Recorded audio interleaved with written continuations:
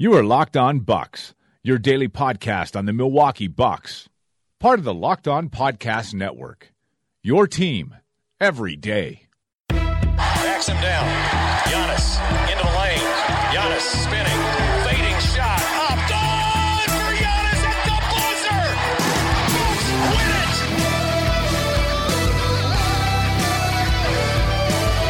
We may be young, but we believe on the future. Bucks win it. We may be young, but we believe on the future. Bucks win it.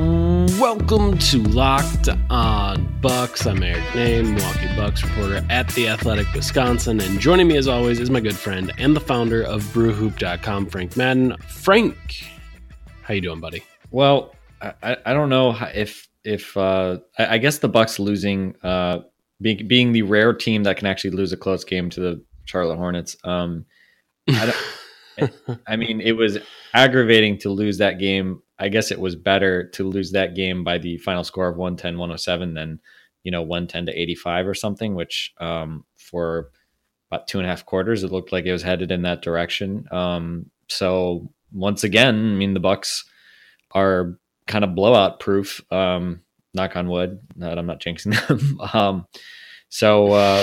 Again, like it was a strange game. I mean, Giannis had a hard time really getting involved because it seemed like the Hornets basically decided we're just going to kind of gang tackle the paint and force you guys to make threes. And for a while, the Bucks did. And, the first 5 or 6 minutes felt like the Bucks might kind of blow the game open with just 3-point shooting. And, but a big second quarter for Charlotte.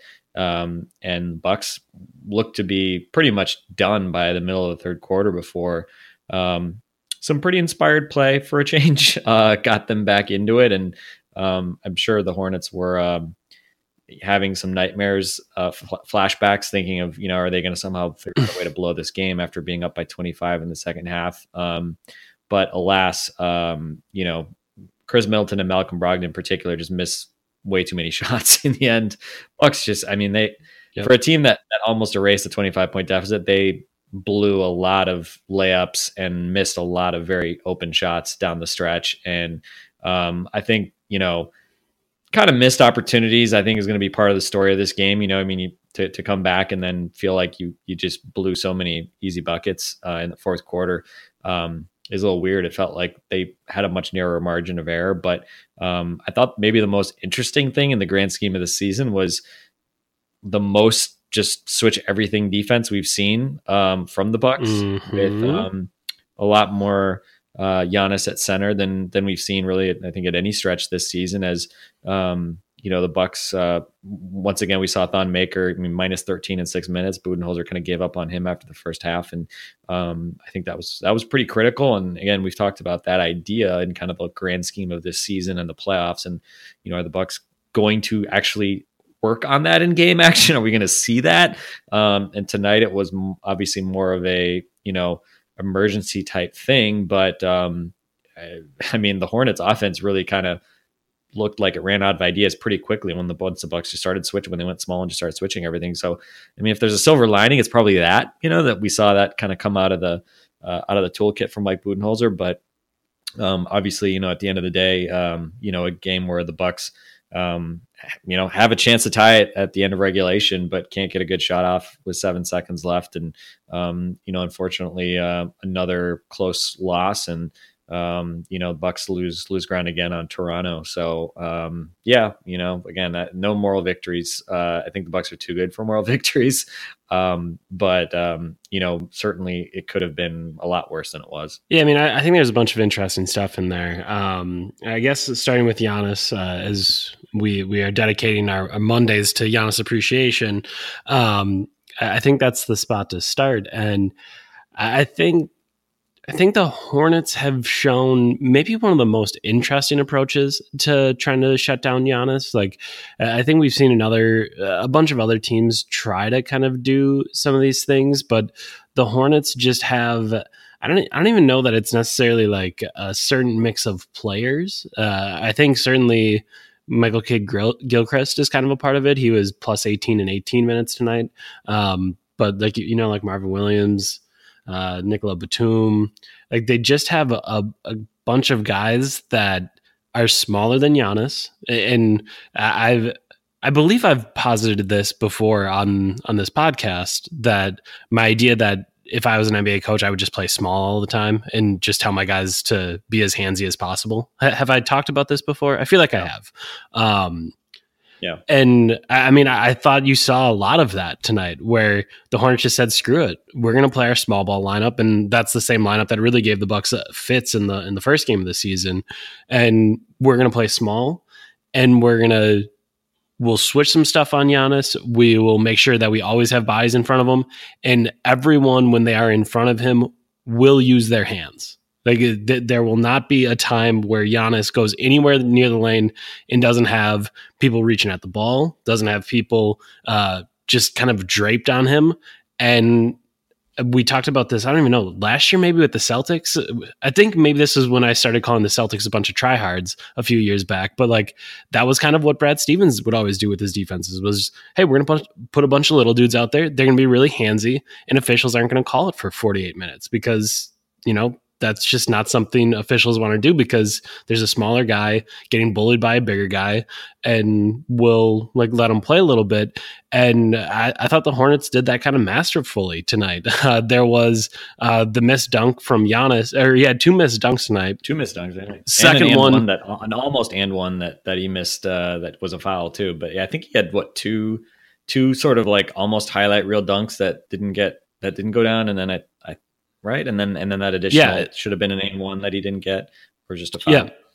And on the second one, they blow the whistle after it's back rimmed. And in my head, I'm pretty sure they weren't going to call that foul on Marvin Williams on the backside. If it went in, I don't think he was going to get that call. And then they saw it go back rim, so they gave it to him. But the first one, Marvin Williams had a couple hands on him. I think Cody Zeller also had a couple hands on him. Like he was clearly going through contact, and Giannis often does that, but there was no call. And that's just something that I think can kind of happen with Giannis. And, we've talked about his whistle before, and how we don't think it's particularly good. And Mike Budenholzer, after the Spurs game, had talked about it a little bit, that, there's times where we don't think he gets enough calls and things like that. And obviously in a night where he shoots 20 free throws, that's not going to make headlines, but that is something he said after the Spurs game.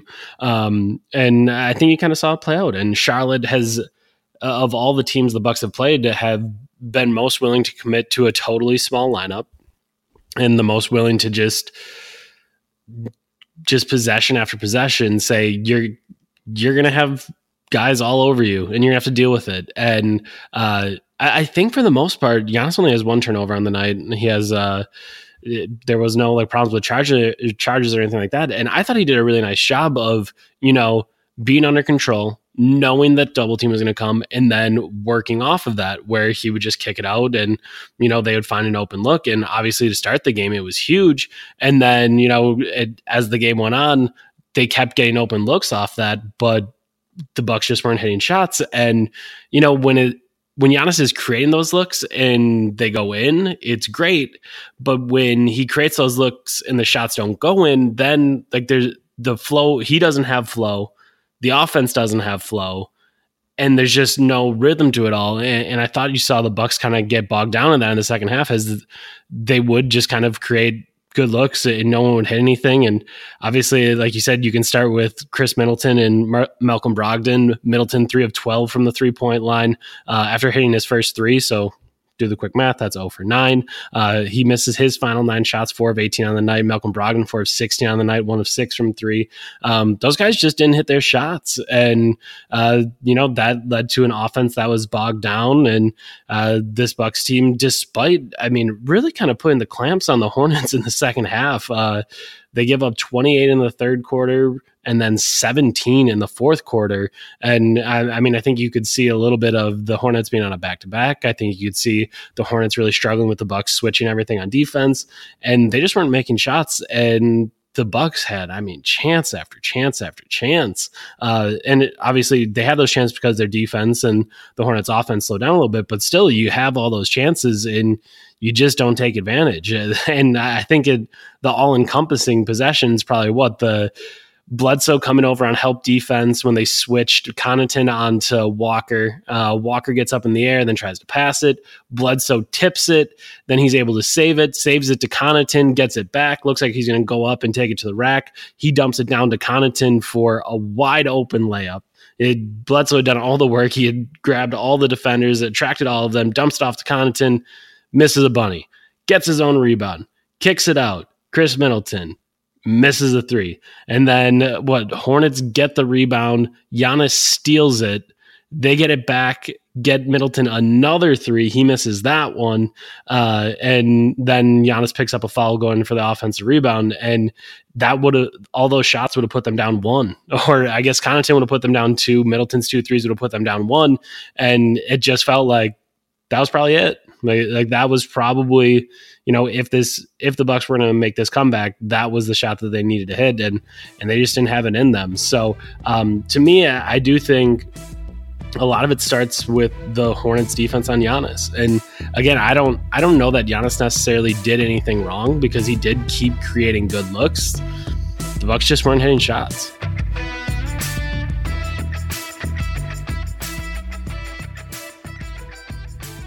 Yeah, it was an interesting game. I mean, I was a little surprised looking at the stats that the Bucks still outscored the Hornets 40-38 in the paint. It just felt like, the Hornets kind of sold out to stop that for so much of the night. And obviously in the second half, I think Giannis's night, I think he only took 2 shots in the first quarter. He was at 1.2 for 4 in the second quarter. And then I think he missed from the middle of the second quarter to the middle of the third quarter. I think he missed about 5 straight shots or so and was getting frustrated. Like you could tell he came out in the third quarter, was trying to kind of get himself on track, get out of basically like, all right, I'm going to just will my way to assert myself. And just wasn't happening. That kind of coincided with, the kind of lead expanding to up to 25. But then I think he probably hit something like 5 out of his last 6 or so. He hit a 3, which kind of, in a weird way, I mean, of all the things that kind of snap him out of his slumber a little bit and snap the Bucks out of their slumber a little bit, it was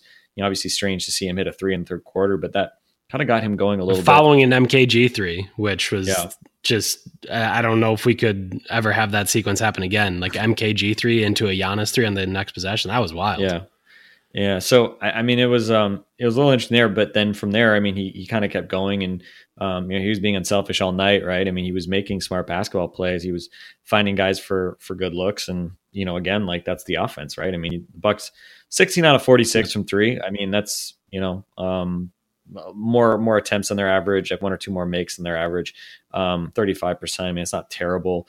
Yeah. And you kind of look at the box score and the efficiency numbers. I mean, no massive disparities. The foul line, Hornets ended up +9 in attempts, +4 in terms of makes. So, that felt like for long stretches, that was where, and it feels a little cliche to say it, but it felt like that was where, the Hornets were just kind of more aggressive going to the basket, drawing fouls. Bucks were not able to do that really on the other end. We're not getting those easy buckets from the foul line. And yeah, I am a little surprised that the Bucks were actually +2 in the paint, because it felt like, they just had a harder time getting things going there. But over the course of the game, they got more and more into it. And certainly Giannis was a big part of that. He kind of got going as the game went on. And, again, like not a standout game from Giannis by any stretch. The defense was really geared to stopping him. And he puts up, 20 points, 13 boards, 9 assists, a steal, 3 blocks. And perhaps, most encouragingly, just 1 turnover, which was interesting in a game where he had very little space relative to most nights. The fact that he only had 1 turnover, which is a season low. I mean, he's obviously had a lot of turnover issues, especially relative to what we're used to seeing. He actually controlled the ball very well. It was Middleton and Bledsoe had 5 and 4 turnovers respectively. They had a much more difficult time, being, kind of secure with the ball. So, I mean, it's just, again, it's unfortunate. I mean, Bledsoe, I think, started 4 out of 6 from 3, something like that. He misses his last 3.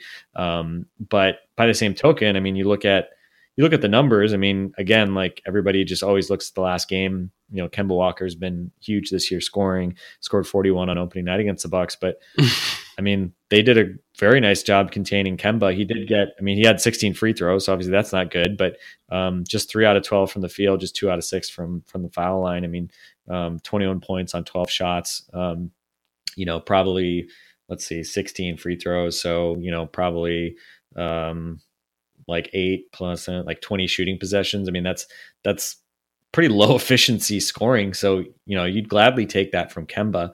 And even Tony Parker, it felt like Tony Parker was really killing them for stretches, I think, especially in pick and roll. But, he only ends up 7 out of 14 for 15 shots, missed those 2 free throws late in the game, did have 6 assists.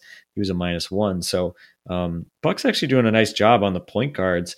We saw a fair bit of Parker and Walker together. But again, Lamb had a nice night, 21 points on 15 shots. Marvin Williams, 16 points on 11 shots. He got a lot of open looks from the top of the key, it felt like. And, again, an interesting game, I think, because of the lineup combinations that we saw. And, Hornets probably used to playing small. Bucks I obviously have not done that very much, but especially with Ersan out with the sore knee for the second straight game, and Thon just wasn't playable after that first stretch. It was good to see Budenholzer go small. Brook Lopez, 15 points on 10 shots, only 1 3, 8 boards, plus 12. He was a team best plus 12. He reminded us of how offensively talented he is he put it on the deck and had like some really impressive drives off closeouts. So it wasn't like he went down into the post and became old Brook Lopez. But he flashed some real skill in terms of being able to score off the dribble, which is amazing to say for a guy who's, 7 feet tall and moves at the pace of a glacier. So, Lopez was good, but, late in the game there when the Bucks needed to come back, obviously the small lineup was probably the most interesting storyline for me. And especially the fact that they, were so freely switching with, I thought Connaughton it seemed like Connaughton kept getting switched on to point guards, which really isn't that much of an advantage from a switching perspective for the offense. So I thought he did a really nice job, and 15 points on 10 shots from him, 5 boards, a couple assists, some good defense at times in that fourth quarter, and one incredible follow dunk as well. So Connaughton really the only guy off the bench. Well, actually, along with Dante DiVincenzo came back as well. Yeah, Dante. Yeah, I almost skipped over Dante. The only Dante and Connaughton played more than 8 minutes off the bench tonight. Really heavy load for the starters. Connaughton 26 minutes, DiVincenzo 11. So I think that maybe you're seeing a little bit of that impact of the shorter bench because, obviously, but Budenholzer just not really trusting many guys off the bench. Thon and Delly get 6 minutes, Sterling Brown 7 minutes, Snell 8 minutes. So I don't know. Let me pause there because I just kind of covered a lot. But definitely a game that some things similar in terms of like the small ball stuff, like the Hornets going small. But I think the Bucks were more prepared for it this time than last game. But by the same token, obviously, came up a little short. But interesting to see if that's something that we're going to see more frequently now moving forward. It's actually funny that tonight's episode is our first episode sponsored by our new sponsor, Action Heat, who makes the world's best battery heated clothing, because literally everyone on the Bucks probably could have used one of their pullovers during portions of that game. Like maybe it would have warmed Chris Middleton up a little bit. Maybe it would have warmed Malcolm Brogdon up a little bit. Maybe it could have got Pat Connaughton going a little bit. Maybe it could have got Delly to move a little bit faster. I'm not really sure. That I shouldn't say that that's something that their product can do. But I can tell you that it is engineered to safely and efficiently deliver heat via heating panels similar to a heated car seat. They can reach temperatures of up to 135 degrees and are powered by a rechargeable 5-volt lithium-ion battery that lasts up to 12 hours. So it's the perfect idea for any friend or family member on your holiday gift list who, likes to work outdoors, does skiing and snowboarding, or if they just generally like being out in the cold. So Action Heat has heated jackets, socks, gloves, hats, and even undergarments like heated base layer shirts and long johns. So you can stay warm and cozy from head to toe with Action Heat, which is obviously quite useful here in the Midwest if you are a listener in Wisconsin, and if you're a listener elsewhere, in case you come back to Wisconsin or are going to be somewhere cold at any point. So Action Heat is available in men's and women's and has great new styles and models just released for this winter season. So we've got a special deal for our listeners to save 20% off your entire order. Just go to actionheat.com/lockedon to check out everything Action Heat has to offer. That's actionheat.com/lockedon. Or use the coupon code LOCKEDON, LOCKEDON, at checkout to save 20%. Stay toasty warm while you enjoy all your outdoor activities this winter with Action Heat. And of course, we thank them for sponsoring our podcast. We always are very happy to have new podcast sponsors along for the ride.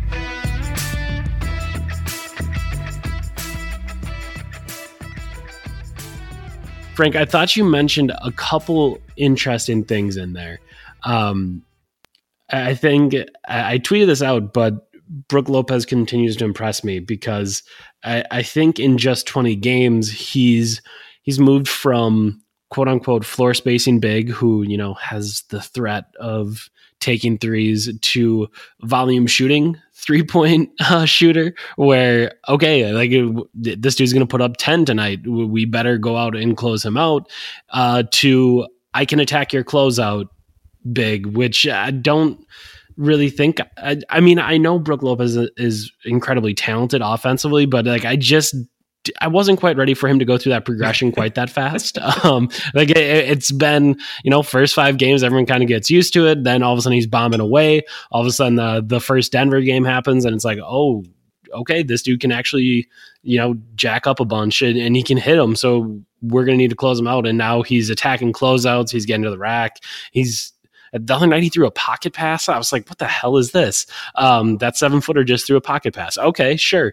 So I would say, yeah, I agree with you there that he's been really impressive. And I thought even when the Bucks, even when Mike Budenholzer asked him to switch, like I thought he held up pretty well. And again, you can only kind of survive when you are a 7-footer that's that big and, you know, only moves their feet so fast. But, you know, I did think he kind of held up and was able to make some stuff happen. I thought at the end of the third quarter, Giannis ends the quarter with that block on Zeller. And I thought it kind of came about because Brook was able to move his feet against Kemba, and then Kemba had to swing it over, and then they had to try to force one up. So I thought that was really surprising. And like you said, I think one of the big questions we've had throughout the season is, okay, is Mike Budenholzer actually willing to change the way that he plays? Is he actually willing to make adjustments that are, you know, somewhat drastic and outside of their system?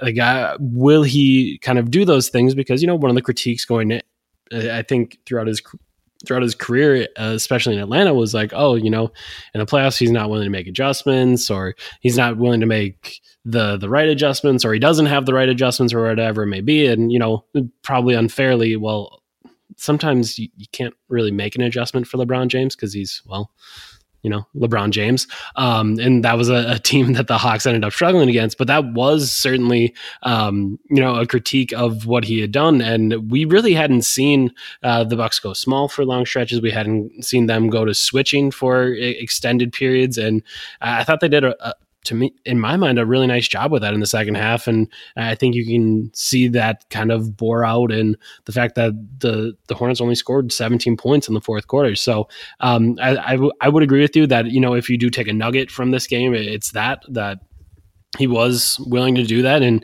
you know, maybe that shows a willingness to do that going forward. So we'll have to keep an eye on that. But I think the other thing I end up circling in this game is I believe on yesterday's pod, you said something to the fact of it's strange to use Delly because Delly's too bad to see the floor or something of that nature.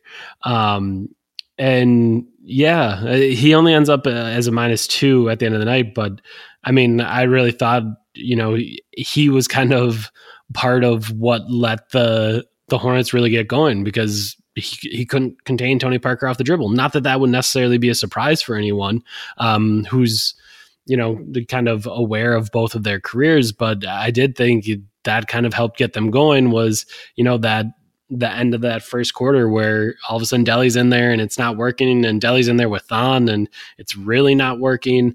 And like,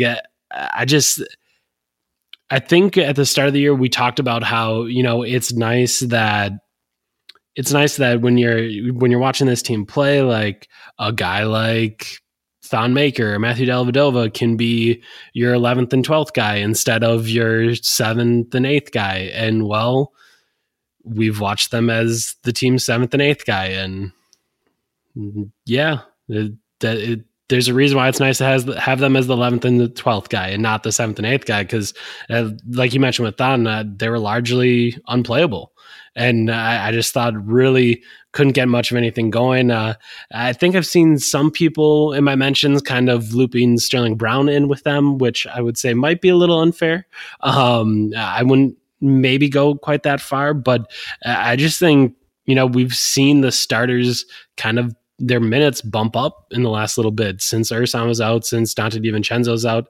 I think we've seen Mike Budenholzer kind of struggle with this a little bit and struggle to figure out exactly what their rotation is going to look like when they don't have those guys that he kind of got used to leaning on in the first couple of games. And again, I know we do have pretty, I think, significant questions about Dante DiVincenzo and whether or not he's going to hit jump shots and, whether or not he can continue to be an NBA player or whatever it may be. But like, I do think you're kind of seeing the impact that his 20 minutes per game of passable basketball have had on that team. And again, like, I'm not trying to say he's great or anything, but he was able to play a couple different positions. He was able to guard a couple of different positions. And again, maybe he doesn't do it perfectly, but he is able to, switch across a couple different positions and, kind of do his best to stay in front of guys. And obviously it didn't work out as highlighted by some of the times he got broken off by Kemba Walker in the opener. He got broken off by CJ McCollum in their first game out in Portland. But, for the most part, he was able to kind of acquit himself in those minutes. And I think sometimes, when you see poor shooting nights from guys, I think you look at their legs and, the Giannis playing 40 minutes. Is this the first time he's played 40 minutes the entire season in a game? I would almost guess so. I would guess Middleton's 39 is a season high. Bledsoe at 36, Brogdon at 37. Like that's a Jason Kidd minute load. And honestly, I don't think Jason Kidd even got, I don't think he got Eric Bledsoe up to 36 in most games last year. Like typically he would keep him a little bit lower. So I think we've seen kind of the impact of those injuries to Ersan and Dante DiVincenzo catch up with the Bucks a little bit. And also maybe we've seen kind of some of the failings of, Thon Maker not being able to fulfill that role, Matthew Dellavedova not being able to play some of those minutes. I think all of that is kind of coming to light now as we've seen the Bucks struggle with all this a little bit. Yeah, Giannis did play 41 in the OT game against the Clippers, so a little bit of an asterisk there because that was an overtime game. So I mean, he wouldn't have touched 40 if not for the overtime. But yeah, I mean, and again, like I think the Bucks are in a position where, I mean, as we've seen, they should still be able to win games. And, again, like tonight, Charlotte coming in on a back-to-back, this is a game you want to win. The Hornets, they have, I think they're like third, came in like third in the East in point differential. So again, they've been, Bucks also underperforming their point differential. But Hornets kind of famously have underperformed their point differential for going on years now with all these close games they've lost. So it's a game you want to win. But yeah, I mean, obviously, as you said, you lose a couple of rotation guys, even if they're not great rotation guys. You say next man up, but when the next man is Thon Maker or Matthew Dellavedova, apologies to our friends in Australia, but then maybe you say, maybe next man can sit on the bench more and we can rely on the starters a little bit more, right? And yeah, especially tonight where Ersan is a guy that you can use to also deflect some of the minute load that Thon would sometimes need to have. I think that obviously put extra strain on Giannis to play more minutes because no Ersan, no Henson, Thon not looking like a viable option. They obviously felt like they had to go with Giannis playing more as a big man. And again, I think there's a positive in that, as we were kind of alluding to, because I think very good chance that against certain teams in the playoffs, you're going to need to be able to play that way.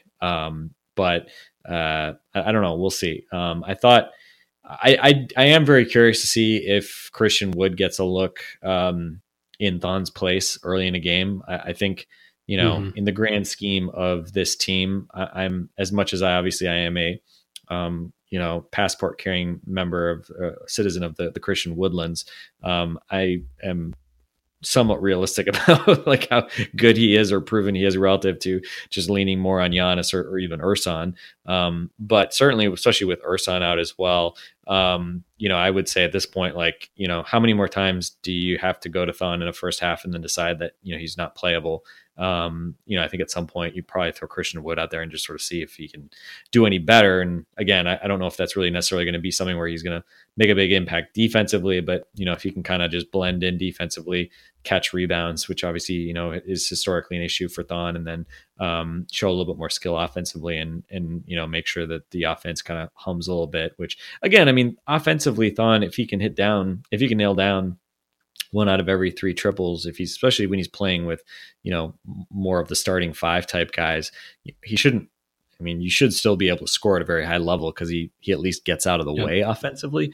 But by the same token, obviously Christian Wood, a guy who, as we said, can catch a ball, has, just a more polished streak, attacking the basket. And, again, not a knockdown 3-point shooter, but we've seen he can knock down open threes probably not that much differently from Thon. So I don't know, we'll see. But yeah, I mean, again, you miss, a few rotation players as much as individually, missing Henson in particular shouldn't be some sort of massive blow, or missing Ersan shouldn't be some massive blow you can't recover from, when it's multiple guys. Yeah. Then maybe you start to feel a little bit, or you start to see it in the minute loads. And I thought it was definitely encouraging to see DiVincenzo come in and, hit a couple of threes. He's 3 for 3 overall. Looked pretty fearless. And obviously with him, the biggest thing that's been missing is he hasn't shot well from 3. And, hopefully see a couple of these go down. You hope that maybe that can, I don't know if he's lacking in confidence because he's been taking, in rhythm threes, being very decisive, throughout his rookie year. But hopefully, maybe seeing the ball go down, hopefully it maybe continues to do that a little bit more.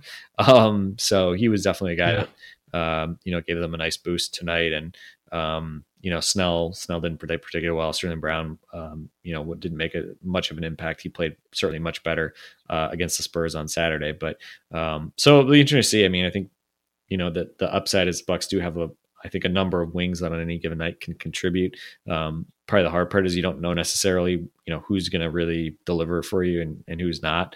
But I think certainly the early returns, I think, Connaughton's really probably separated himself a bit more than the other guys. Just because I think, again, Snell has shot the ball extremely well. Has done other things as well. And defensively he's very sound. But Connaughton just brings a bit more dynamism. His cutting, his explosive finishing, obviously, kind of just is something that, really none of the other guys can do. I mean, DiVincenzo has some hops, but he's not dunking on dudes the way Connaughton does. No, he's not. Connaughton definitely has the most functional athleticism of any of the wings. So, so we'll see. I mean, again, Chris Middleton, Malcolm Brogdon, if they just make shots, you probably feel pretty good that maybe this goes the Bucks' way, but instead you not even that many shots, just a couple. I thought this game was destined, as much as bad as the Hornets have been, it feels like the Bucks over the last 3 or 4 years have lost so many games in like the final minute where they just like can't make a shot at the buzzer or can't inbound the ball or, can't do something, can't execute late in the game. So it's ironic that the Hornets have become known as the team that, just loses every close game. But I just assumed that this game was going to end with Middleton missing a decent look at a 3. And, unfortunately, they took so long to foul on the Hornets' last possession. I don't know how much time if it was like 10 seconds or how much time elapsed, but leaving themselves with only 7 seconds. Yeah. I mean, that's a good chunk of time in the grand scheme of, trying to run a play. But when when the other team knows that you need a 3, that obviously takes Giannis kind of out of the picture to a large extent because you're not worried about him shooting a 3. And so, I think it just put them in a bad spot. with only 7 seconds versus, if you have more time, you can run, a couple more actions if the first couple kind of don't pan out. But in this case, Middleton came off, couldn't really, there was nothing really there for him. He kind of gives it hot potatoes it back to Bledsoe.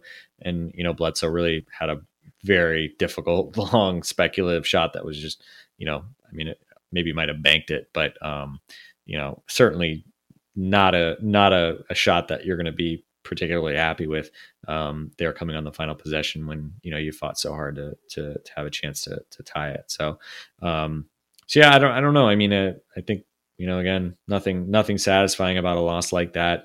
Again, feel like you want to start stealing some of these games, given how things have been going with losing some of the very close games. As you pointed out, they've separated in some pretty close games, and actually, the Denver wins, San Antonio wins, those are pretty close games that they won. But it'd be nice if one of these kind of like final possession games could break their way now that they've lost, I guess, 5 in a row after opening night against Charlotte. Yeah, I think like I said last night, ironically, we got a close game here. Like, we'll have to keep an eye on things and see, if we believe there is a larger problem. But, I thought tonight chasing from behind, I think that makes it always a little bit more difficult of a spot, but they did just keep getting good looks, which ultimately, if we are going to talk kind of process over results, that the process there seems pretty okay to me,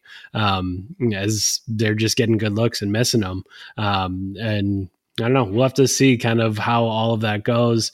One final thing. Just one final thing too, like just thinking about like talking about like the Bucks wing rotation. I think what's really interesting, and obviously there's reasons why you wouldn't want to go small all the time. Obviously Lopez playing as well as he has and what he's able to do means, you don't want to just play small all the time. But like what we saw towards the end of that game, if you've got Giannis at center and he's out there with, Bledsoe, Connaughton, Middleton, and you can mix and match really a lot of the Bucks wings. DiVincenzo, Sterling Brown, Tony Snell. I'm not really that worried. Again, like I'm not expecting any of like all those guys to just like shut down Kemba Walker, right? Or Kyrie Irving or something like that. But in the grand scheme of having a lot of wings who can, either hit threes or, in DiVincenzo's case, like, be pretty savvy as a playmaker for what he is. To have a bunch of guys that, you're really not that afraid of putting on an island defensively and forcing the other team to try to just exploit them one-on-one.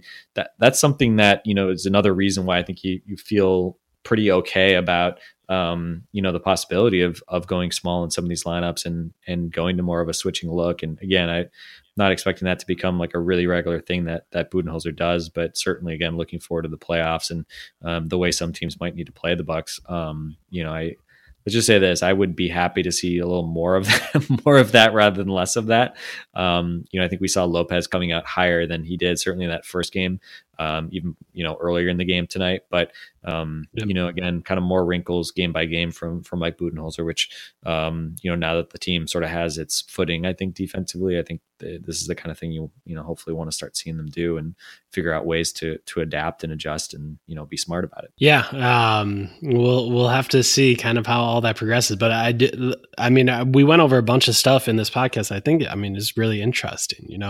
Kind of looking at Maker and how many more chances he gets, looking at the wing rotation, looking at the starters playing more minutes, like how Donte DiVincenzo factors back into all of this. Like, I think there's a bunch of interesting stuff there. And, on top of it, you mentioned switching more. Like this was a really interesting game to me. Obviously it would have been better if the Bucks would have won. But I think there's kind of a lot of stuff to chew on there.